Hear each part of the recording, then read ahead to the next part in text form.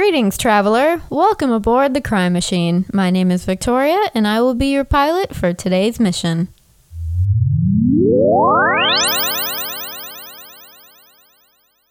Hello. Hi, I'm back. Yay, I'm so happy to be back in front of this microphone. How is everybody? How's everyone doing in this abnormally hot winter? Well, I'm sure some of you are listening in places where it snows, so you're probably like, what are you talking about, Victoria? But I'm in Florida, and I think a bunch of other places in the South are also going through this, where it is like 75 degrees outside. Yesterday, I'm pretty sure it was 80. I was in a sweater, and I was dying, but, So if you have cold weather and you're experiencing a white Christmas, then yay, can you send some of that my way? I would love that. Thanks. What's happened since the last time I talked to you guys? I don't ever prep my intros or my outros.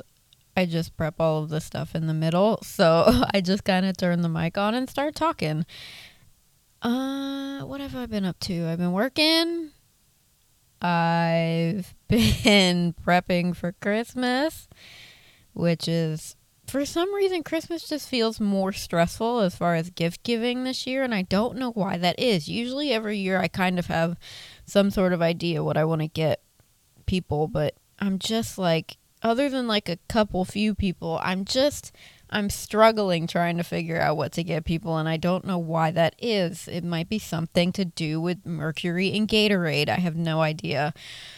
I saw Cats a couple of days ago?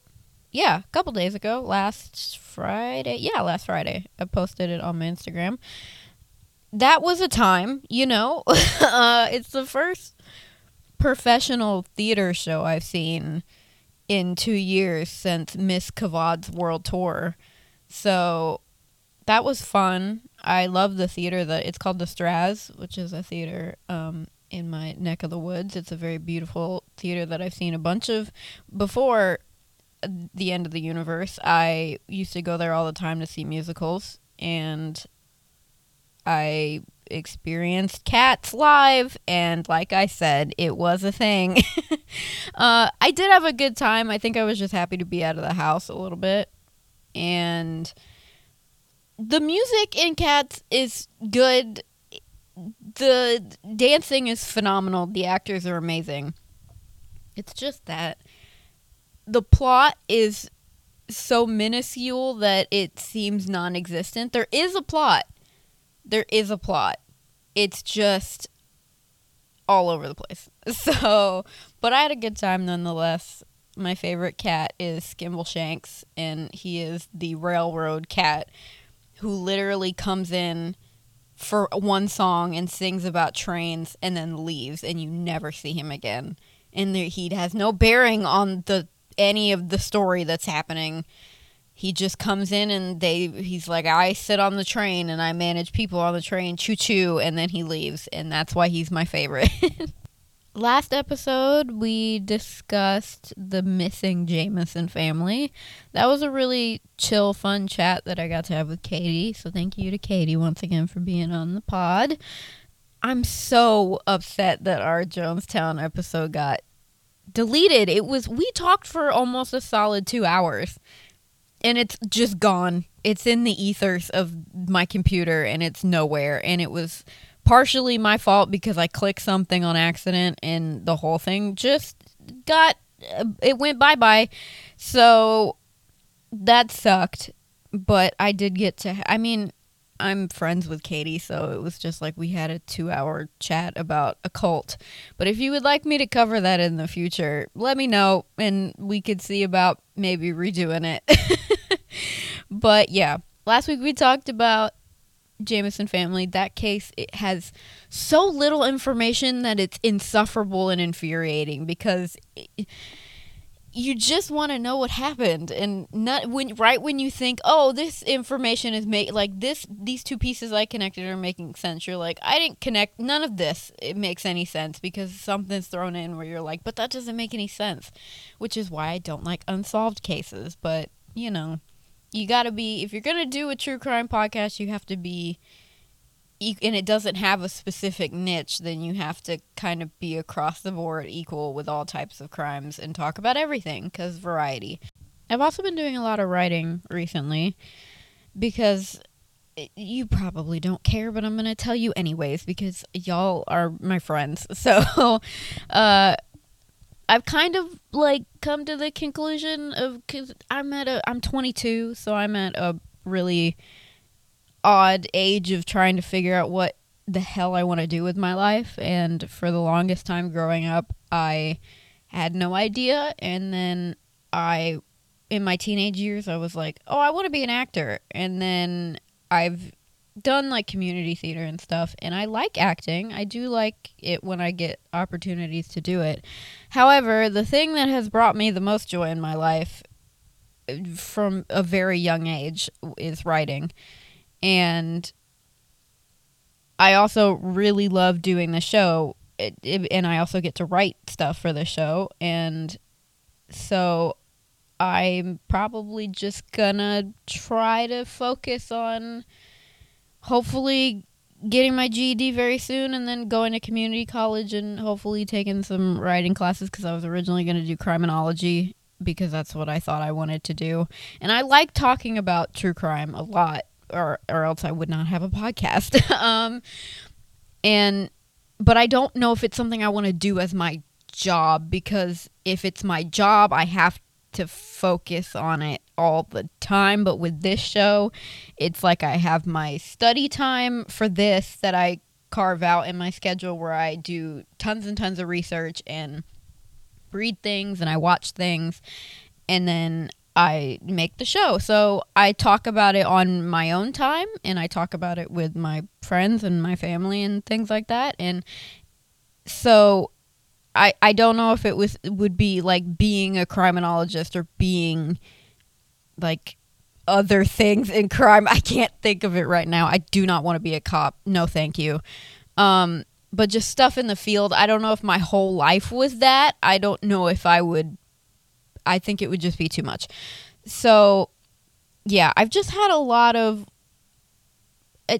happened in the past couple months since I started the show, and the two main things that I've just discovered is that I really, really love making this show, and I really, really love being a writer. So, my dad growing up all the time told me, he was like, find something that you love to do and just try to make it the thing that you make a living off of, because, you know, he didn't get that opportunity. He kind of just had to do what he had to do because he had children he had to raise. So he's always drilled that into all of us and me and my siblings, to just find the thing that you love and then try to make a living off of it. So Victoria's going to try to be a writer and a podcaster.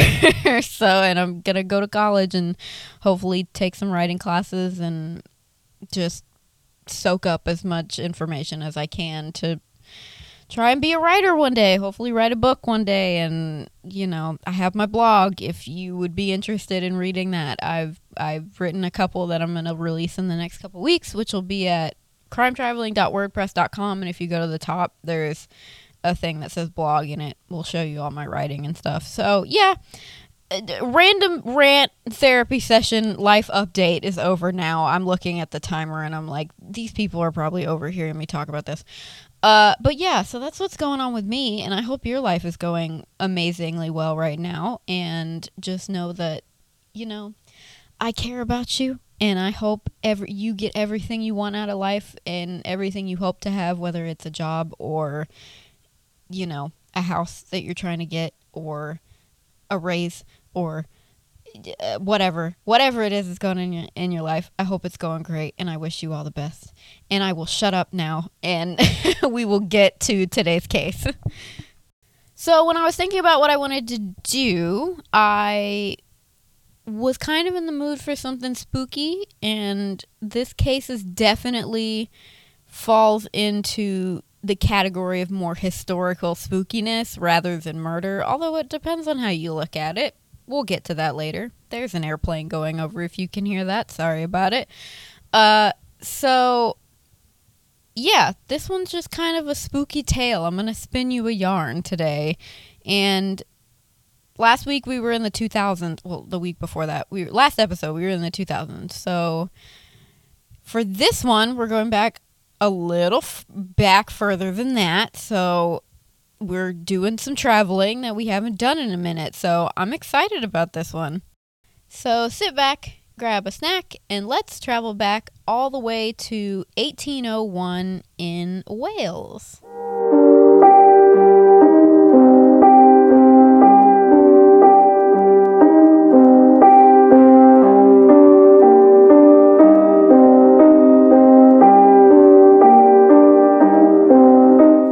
The main setting of today's tale is a lighthouse. Now, when you think of a lighthouse, what is the first thing you usually think of? It's probably the function of it, which is to guide ships and other sea vessels to land safely. You shine a big old light through the storm clouds, and they're able to see it and know where exactly they're located. That one tall tower of a building serves a huge purpose. It makes sure that cargo ships get in safe. It makes sure that ships with people on them get in safe. And without it, a lot of tragedies would probably happen. Now in the modern era, pretty much all lighthouses are manned by machines, so they're automated. And that takeover started to happen in the late 1960s. However, before the 60s and all the way back in 280 BC, when lighthouses were first invented in Egypt, lighthouses were manned by people. The lighthouse keeper's main jobs were to make sure that that light all the way at the top was kept fueled and lit whenever possible. Now, sometimes lighthouse lights had to be kept on 24 hours a day because of storms or rough weather. But a lot of the times they had set schedules, so it was ever the ships were coming in, or depending on how the weather changed during your shift was how you knew how to keep the light up. And different regions and different parts of the world call for different weather, which means the lights are going to turn on and off at different times. Along with making sure the lenses of the actual light were clean so the light could get through, and making sure the oils were changed when lighthouses were running oil. They were also in charge of the upkeep of the actual lighthouse, so they had to paint it and clean it and repair it, which is why a lot of lighthouse keepers had carpenter skills, which will come into play later in our case. Along with the actual building, they were in charge of taking weather readings every day and keeping a log of all of their activities, because a lot of lighthouses, not all, again, it's dependent on region, but a lot of them are out on islands that are off coast. So they are on their own little secluded island away from the mainland for weeks and months at a time, just depending on what the schedule was. So it was really important to keep a log so that people who were coming to replace you in the future knew what was happening, as well as when you got back to the mainland, you were able to report and things could be made better and more beneficial for future lighthouse keepers. Being a lighthouse keeper was actually quite the prestigious position, if you ask me. In 1789, the United States Lighthouse Service Foundation was founded, and it basically formed a union for lighthouse workers who really didn't have any of that before this, and they were now considered federal employees instead of just whoever owned the lighthouse. So that to me is pretty cool, because it was, and it still is today, but back then specifically when we had less forms of communication, the need for lighthouses and to keep them up was a very necessary thing to have. I mean, lots of ships would have wrecked, lots of goods would have been lost in the ocean, and lots of lives would have been lost if they were non-existent. So they now had their own kind of place that it was considered like a really, it's a nice job. Like it got promoted, which is pretty cool. A lot of lighthouse keepers went out to man the lighthouses alone. You were gone for, like I said before, weeks and months at a time. However, there were many occasions where lighthouse keepers were allowed to bring their families. It also just depended on what size of lighthouse you were going to. But Many of lighthouses, especially ones that were on quite large islands or ones that were attached to the mainland, had little houses adjacent to where the lighthouse was. So you could bring your family, you could all live on site, and it was probably a much more enjoyable experience. This was a position that was predominantly held by men because 1700s and 1800s means, hey, man's world. Hate that, but okay. However, specifically in the 1800s, women who went to stay with their husbands or daughters who went to stay with their fathers while they were doing this job, if something happened to where the husband either had to or the father had to retire or they sadly passed away or they were too ill to work the job, the women would take over until they could find someone else to fill his place, or a lot of the time she would just keep that job until the end of her life. The option to bring your family was a great one, and to have the camaraderie and being able to socialize, even if it wasn't with a whole lot of people, it was still with people you loved and you cared about. However, the two men in today's story prove that that little bit of socialization is probably necessary, especially when you're working a job such as a lighthouse keeper. In Pembrokeshire, Wales, there is a lighthouse about 20 miles off the coast called the Smalls Lighthouse. And the reason that it's called this is because the little group of islands that the lighthouse rests on is called the Smalls. I use the term island very loosely here because they're just a bunch of rocks, kinda. They're just some big old rocks. And I'll post some photos on the Instagram of it. But calling these forms of rock and sediment an island is like calling a pond a lake. It just don't make no sense. But okay, they're islands. The Smalls Lighthouse was originally constructed in 1776, and it's basically just a bunch of pillars with the lighthouse area on the top, and then there's a small deck that kind of goes around in a circular motion. Again, we'll be posting these photos on the Instagram. But it's very rickety looking because when you think of a modern day lighthouse, you think of a tower that's made of, I don't know what they make it out of, cement or stone probably. And there's a staircase that goes all the way up, but it's enclosed. This is not enclosed. It's just it looks like when people put houses on stilts for when hurricanes come. It's just a light and a deck on some stilts, and there's a ladder that you got to climb all the way up into the top part. And it's the definition of rickety. If you look up the word rickety in the dictionary, this photo is going to pop up. It is about 2 waves away from being crashed over. However, 80 years after it was first constructed, it got rebuilt, and now it looks like an actual, what we would think of when we think of lighthouse. But the two people in today's story had to deal with rickety pillars. Speaking of the two people, I would like to introduce you to two middle-aged gentlemen by the name of Thomas Howell and Thomas Griffith. And I do realize that both of their names are Thomas, so to beat the confusion, I will be referring to these men by their last names.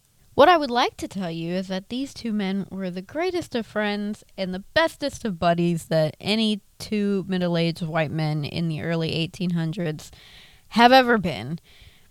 However, this is a spooky story, so of course that is not the case. Griffith and Howell were both the neighborhood enemies. There are numerous occasions of them fighting with each other in bars, having screaming matches with each other, and the two of them could just never seem to agree on literally anything. There's not a whole lot of information about the two guys' lives or anything, to be quite honest. I do know that this story happened because there was a change that happened that I'll tell you at the end. So I wasn't able to find anything about their upbringings or their families. I do know that both of them had families at this time when this is going on in 1801. So Sorry I couldn't do the background that I normally like to do because I love to give you people's upbringings if it's applicable, but it was not for this one, and I don't know why, because there are many 1800s cases that do have applicable things, but maybe Wales has some sort of policy where they're not allowed to give out people's information. But this case did happen over 200 years ago, so, maybe let's let that clause go. But nevertheless, the two are undoubtedly mortal enemies by all accounts and by everybody around them.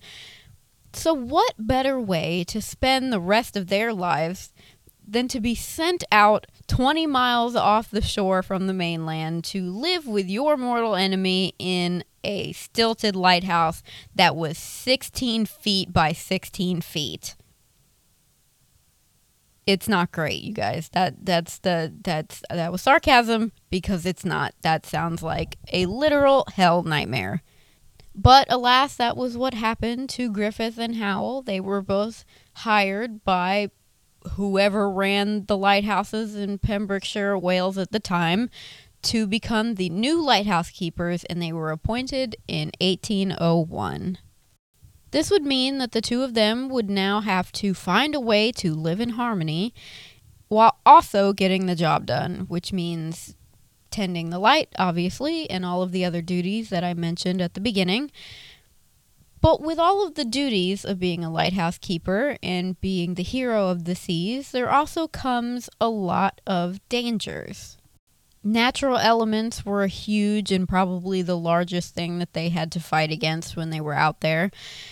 Massive storms, flooding, you can't really tell what the waves are going to do until they do it. So you're also having to not only deal with water coming from the sky, but you're having to deal with water that's underneath you at all times. And one wrong wave could swipe those stilts right out from under you, and that would be the end. Because lighthouses were ran by oil and wicks that needed to be trimmed often, they were kind of just like giant Yankee candles out in the middle of the ocean. Fire was another danger that they needed to watch out for. If the winds blew too hard and blew some of that oil onto the deck, you would catch on fire, and you really didn't have anywhere to go other than the tiny rocks of island that's underneath you, and just hope for the best.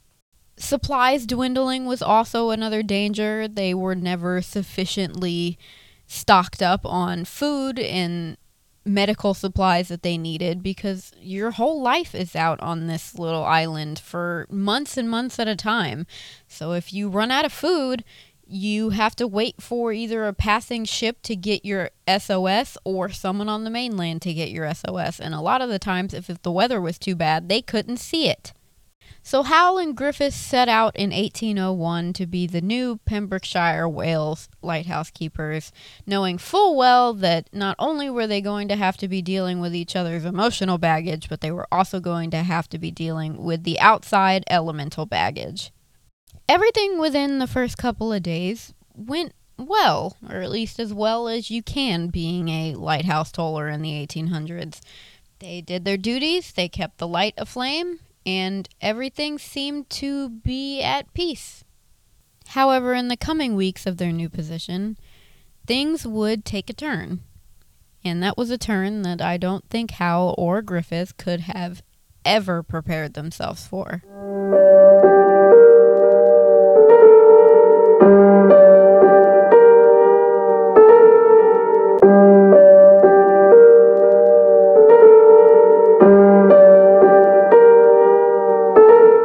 Something happened to Griffith.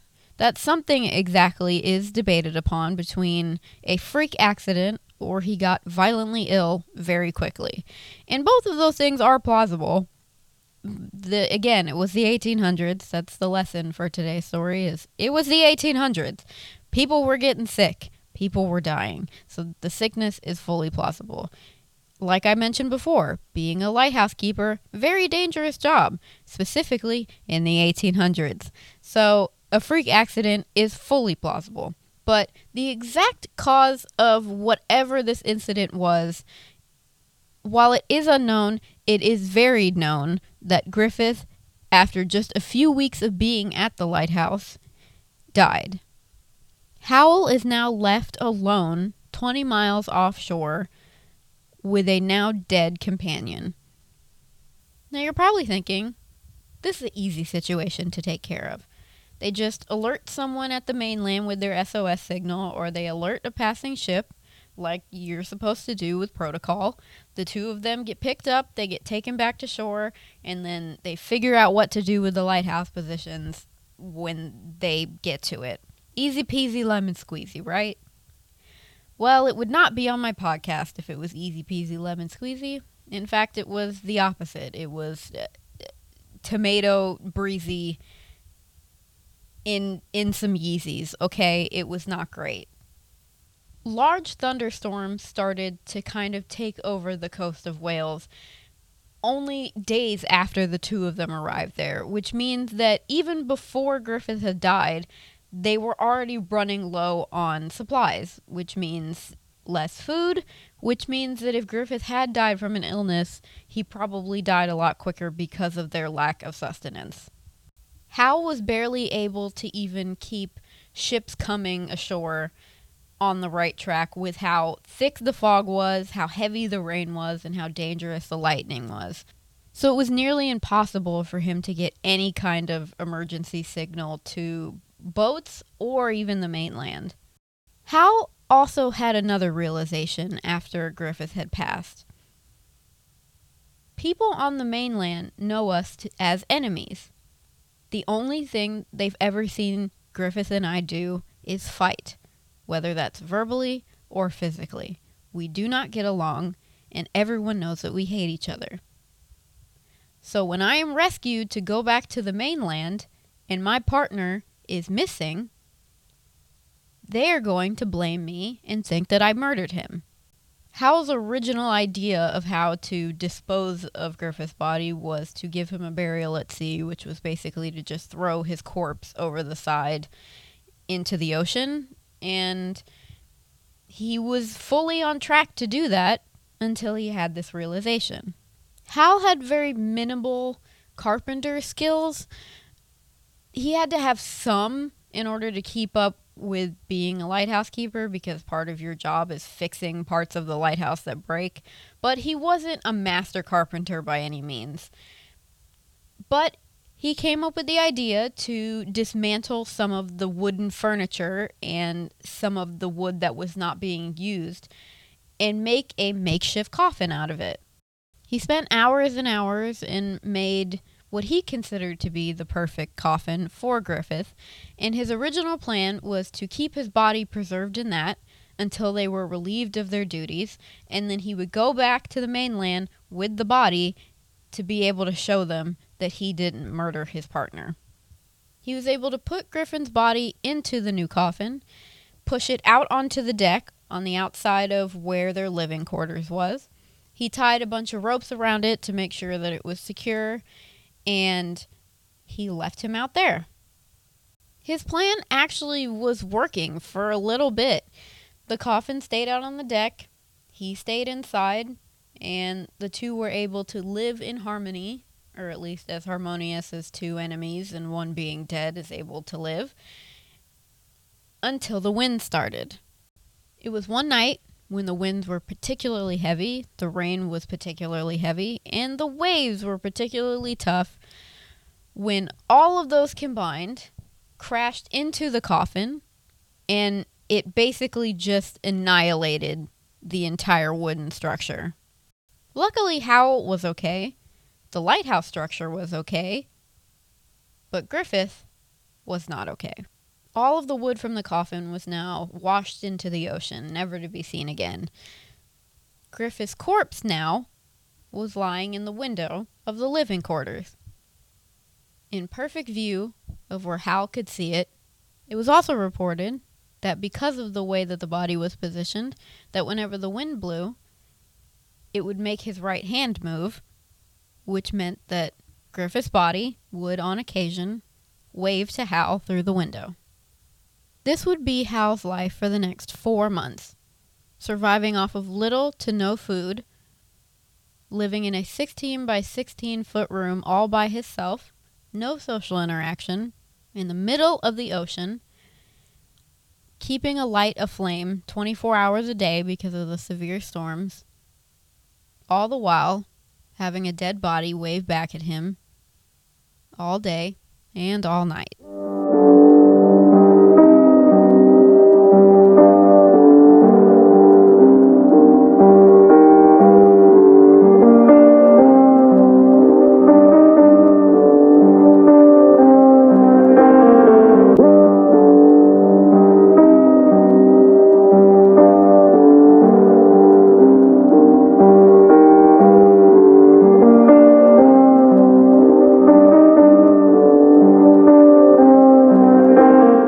And like you can imagine, this slowly caused Hal to descend into madness. He's seeing the same thing every day and every night. He's trapped in a tiny room out in the middle of nowhere, and there is absolutely no sign of relief at all in the foreseeable future. That does something to a person's brain, all of those attributes added together. It makes you go a little bit insane. But no matter what was going on or what his mental state was, he always kept that lamp at the top of that tower lit.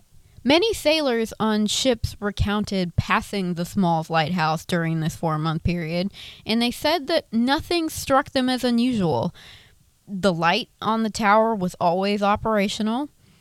The actual upkeep of the tower seemed to be in tip-top shape, and they always saw a man waving at them every time they drove by.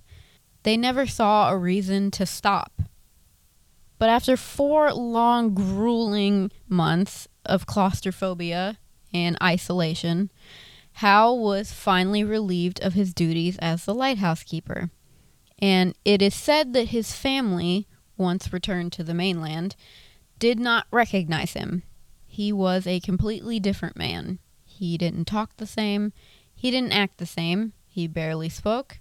And because of the malnutrition and nights of just completely going without food, he physically looked like a different human. No charges were ever filed against Hal for what happened to Griffith, and it is unknown of what exactly happened to Griffith's body, but presumably they were able to get it down from the top of the lighthouse. And because of this whole ordeal, there was now a new rule enacted that stated that at any given time, there had to be a minimum of 3 lighthouse keepers on duty at all times. There were many things in the media that were inspired by this case, one of which being a play called The Lighthouse that was on BBC Radio. It was an audio play. And the most recent thing that has sprung from this tale is a 2019 film called aptly The Lighthouse, which is directed by Robert Eggers, who also directed The Witch, which is another great film by the production studio A24. The movie stars Robert Pattinson and Willem Dafoe, and they both go off to be lighthouse keepers, and they descend into madness as it says that they're supposed to do. It takes place in New England on an island, and the actual movie takes place in the 1890s, so it's almost like 90 or 100 years after the actual case of this takes place. But the movie is very loosely based on it. It definitely takes a lot of the core elements of there being 2 people sent out to the island and things like that, but they take a lot of liberties with it, which is fine. It makes it more interesting, and it's honestly one of my favorite movies to come out in the last 5, I would dare say 10 years. It's visually one of the most intriguing things I have ever watched with my 4 eyes. I wear glasses if you've never seen my face. It's black and white. It's in grayscale, which is my favorite thing in the world. I wish more movies were made in black and white. The acting is terrific. The cinematography is amazing. There's obviously some mystical elements such as like mermaids and things like that come into play that I don't think were in the actual story, but maybe they were. We weren't there. We don't know. But if not for it just being eerie, because I wouldn't really define it as a horror film per se. I think it's more of a psychological horror if we're gonna put it anywhere, because it didn't scare me. It just made me feel funny, like I wasn't like, oh, I can't sleep tonight. I was just like, that made me stressed out. I was stressed. This is a stressful movie. But visually, if not for the story, just watch it for the visuals, because it is genuinely one of the coolest looking movies I've seen in a long time. So, as far as my opinions on this story goes, and I'm calling it a story even though it's a true story because there's photos of everything. Well, not photos, but you get what I'm saying. It was documented. There's evidence that this actually happened, so I'm not just like talking out of my booty with this, I swear. But my thoughts on this are, reading about this and like listening to videos and things like that I've found on it, this whole story stresses me out. It feels like a real life horror film, because although I do like to be alone, I do not think I would like it to this extent, because you're just imagine, close your eyes for a second. Just let me take you somewhere real quick. So just shut your eyes and just envision everything I'm telling you. Imagine you're on a little wooden boat. You're in the rocky seas. Envision like Maine. I think when we think of lighthouses, we think of Maine, although there is one in Florida in St. Augustine. But imagine you're on a little boat. You got your little suitcase. You're going. You get there. You climb up the long frickin' staircase to get to that little room at the top. You look around. You're in a very, very tiny room that's like half the size of a trailer. And that is your life in that room with one other person, or by yourself.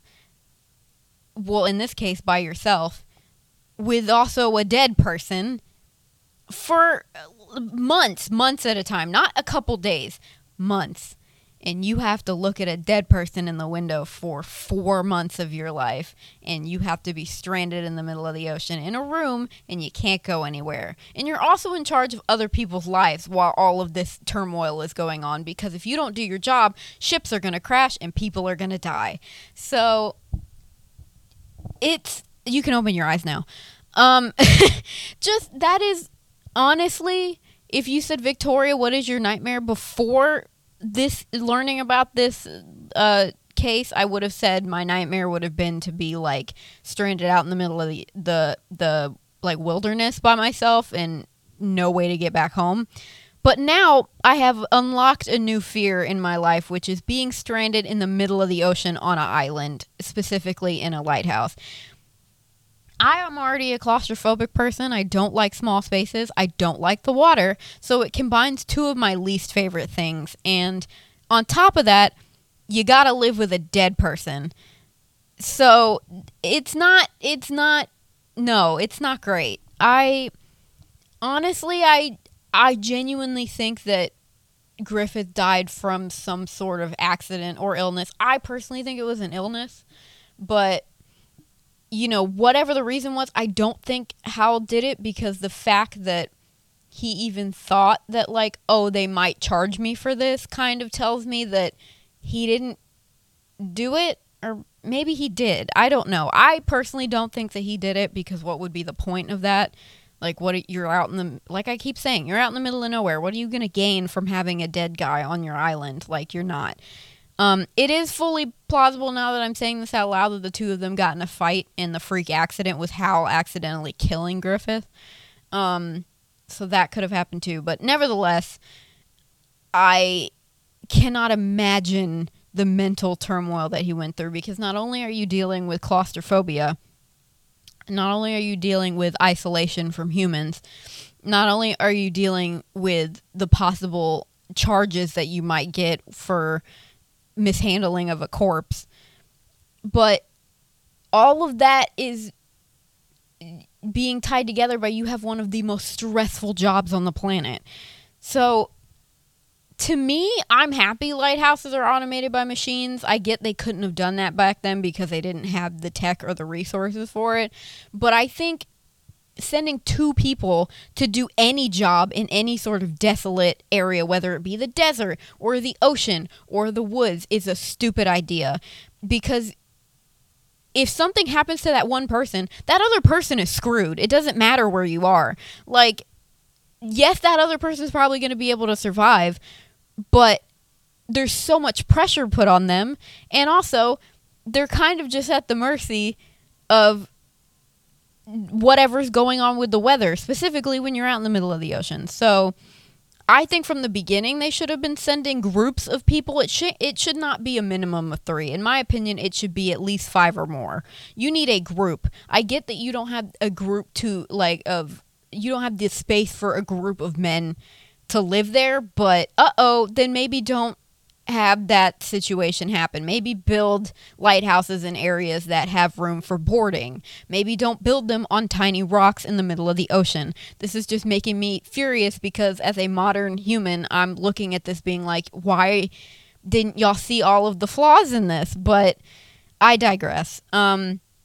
This is a very eerie situation. This whole thing just makes me have the creeps, and at the beginning of this, when I was learning about the history of just lighthouses in general, I was like, okay, that job is actually kind of cool because you can kind of just chill and be by yourself and like read books and do your thing.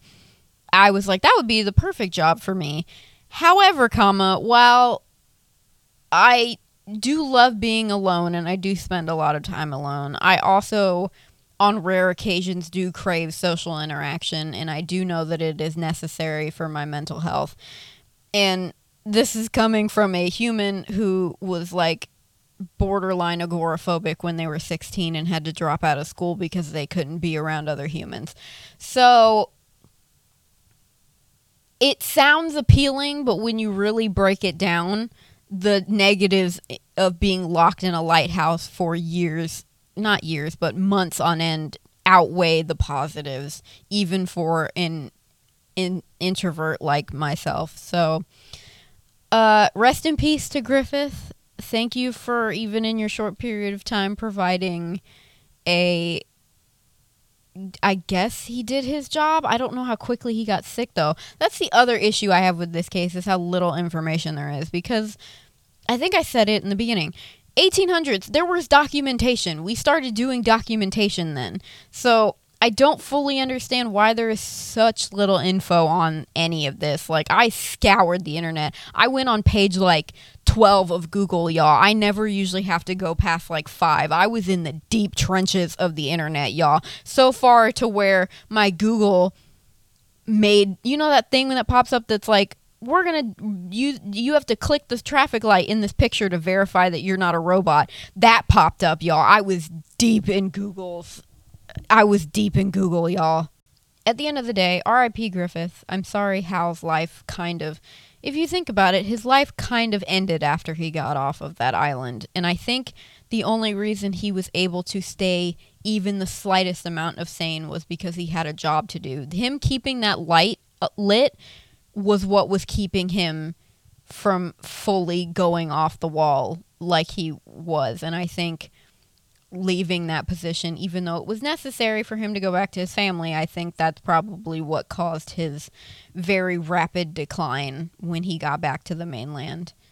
Since 1801, this case has been forever known and will forever be known as the Smalls Lighthouse Tragedy.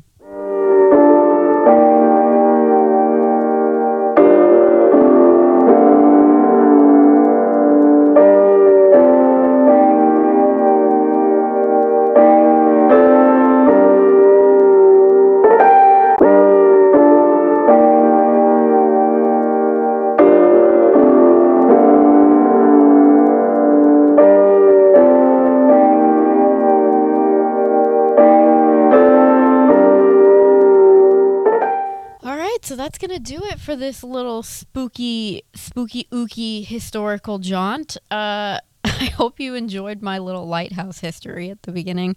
I actually fell into a wormhole reading about lighthouses and different events that have happened at other lighthouses, and it's scary, man. I was not aware of the long, strenuous history of lighthouse and lighthouse keepers, but it was very fascinating. I'm such a nerd. I'm such a history nerd. If I could be a historian and work at a museum and not have to do all those years of college, I would do it. There's another plane going over. I'm sorry. We live right in the path of an airport, and it's normally fine and I don't notice it, but I do notice it when I'm recording a podcast. So, as always, would love to know what you think of this case. Please feel free to let me know. I love hearing you guys' opinions and things like that. So next week, I'm actually going to do an episode. I already have it planned. It's 100% a go. It's going to be the Christmas crime traveling extravaganza. We're going to have a fun time because I realized I was like, it's Christmas Eve on a Friday, which would be the day I would release this podcast. And I know I've been doing it every other week, but I want to give you guys a Christmas present, and that's going to be the extravaganza. So it's going to be a super long episode, and I'm going to read some crazy news stories that have to do with Christmas. It's going to be super chill and fun, and we're going to make jokes, and we're going to make ha-has. And I just was like, I have to give y'all something for Christmas. So that's going to be my Christmas gift to you guys. So expect that next week on Christmas Eve.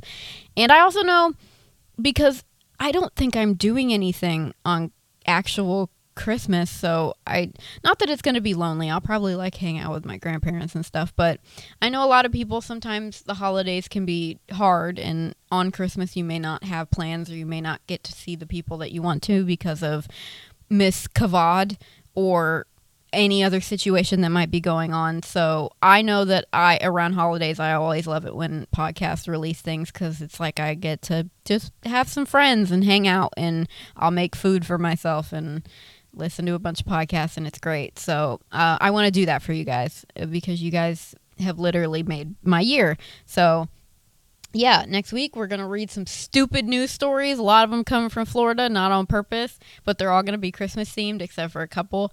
And then the second half of the episode, I really want to be a Q&A. So even if I only get like 2 questions, it's fine. It's going to end the podcast. So if you guys have any questions, please feel free to go over to the Instagram and on the Facebook. I'm going to post it in the stories. A thing where you can submit a question. I'm also going to make a separate post where you can comment under the post, or you can even comment under the post for this episode, any questions that you have for me, and I'll collect all of them, and I'm going to post it on my Instagram story too, and I'll post it over on the Facebook page, and yeah, just whatever you want to ask me. It doesn't even have to be true crime related. It can be like, what's your favorite animal? It can be, how tall are you? It can be, if you were in a death match with a unicorn, would you win? Like, I don't care. It can be true crime related too, but it can be anything you want. Anything you want to know about me, the show, my life. I'm an open book. I go to therapy, so I have no problem sharing my emotions and my life with you guys. So, yeah. Feel free to do that, and I should probably tell you the handles to submit that to, so you can go to Crime Traveling Podcast on Instagram and Facebook. You can go to my personal Instagram, which is at It's Victoria Tribble, which is Tribble is my last name. And what else? Oh, and if you want to read my writing, or you would just like to learn about the podcast, you can go to crimetraveling.wordpress.com and check out my blog post over there. And yeah. So yeah, next week's going to be so much fun. And I purposely picked the article like a few days ago, and I have a terrible memory, so I already forgot what the heck the topics for a lot of them are. So I'm going to be as surprised as you are. I didn't read any of the articles. I just picked them based on the titles. So it'll be a fun time. I'm so excited. All right. So as always, thank you so much for listening. Have a wonderful day, evening, or night whenever you're listening to this. And I will see you next crime. Bye-bye.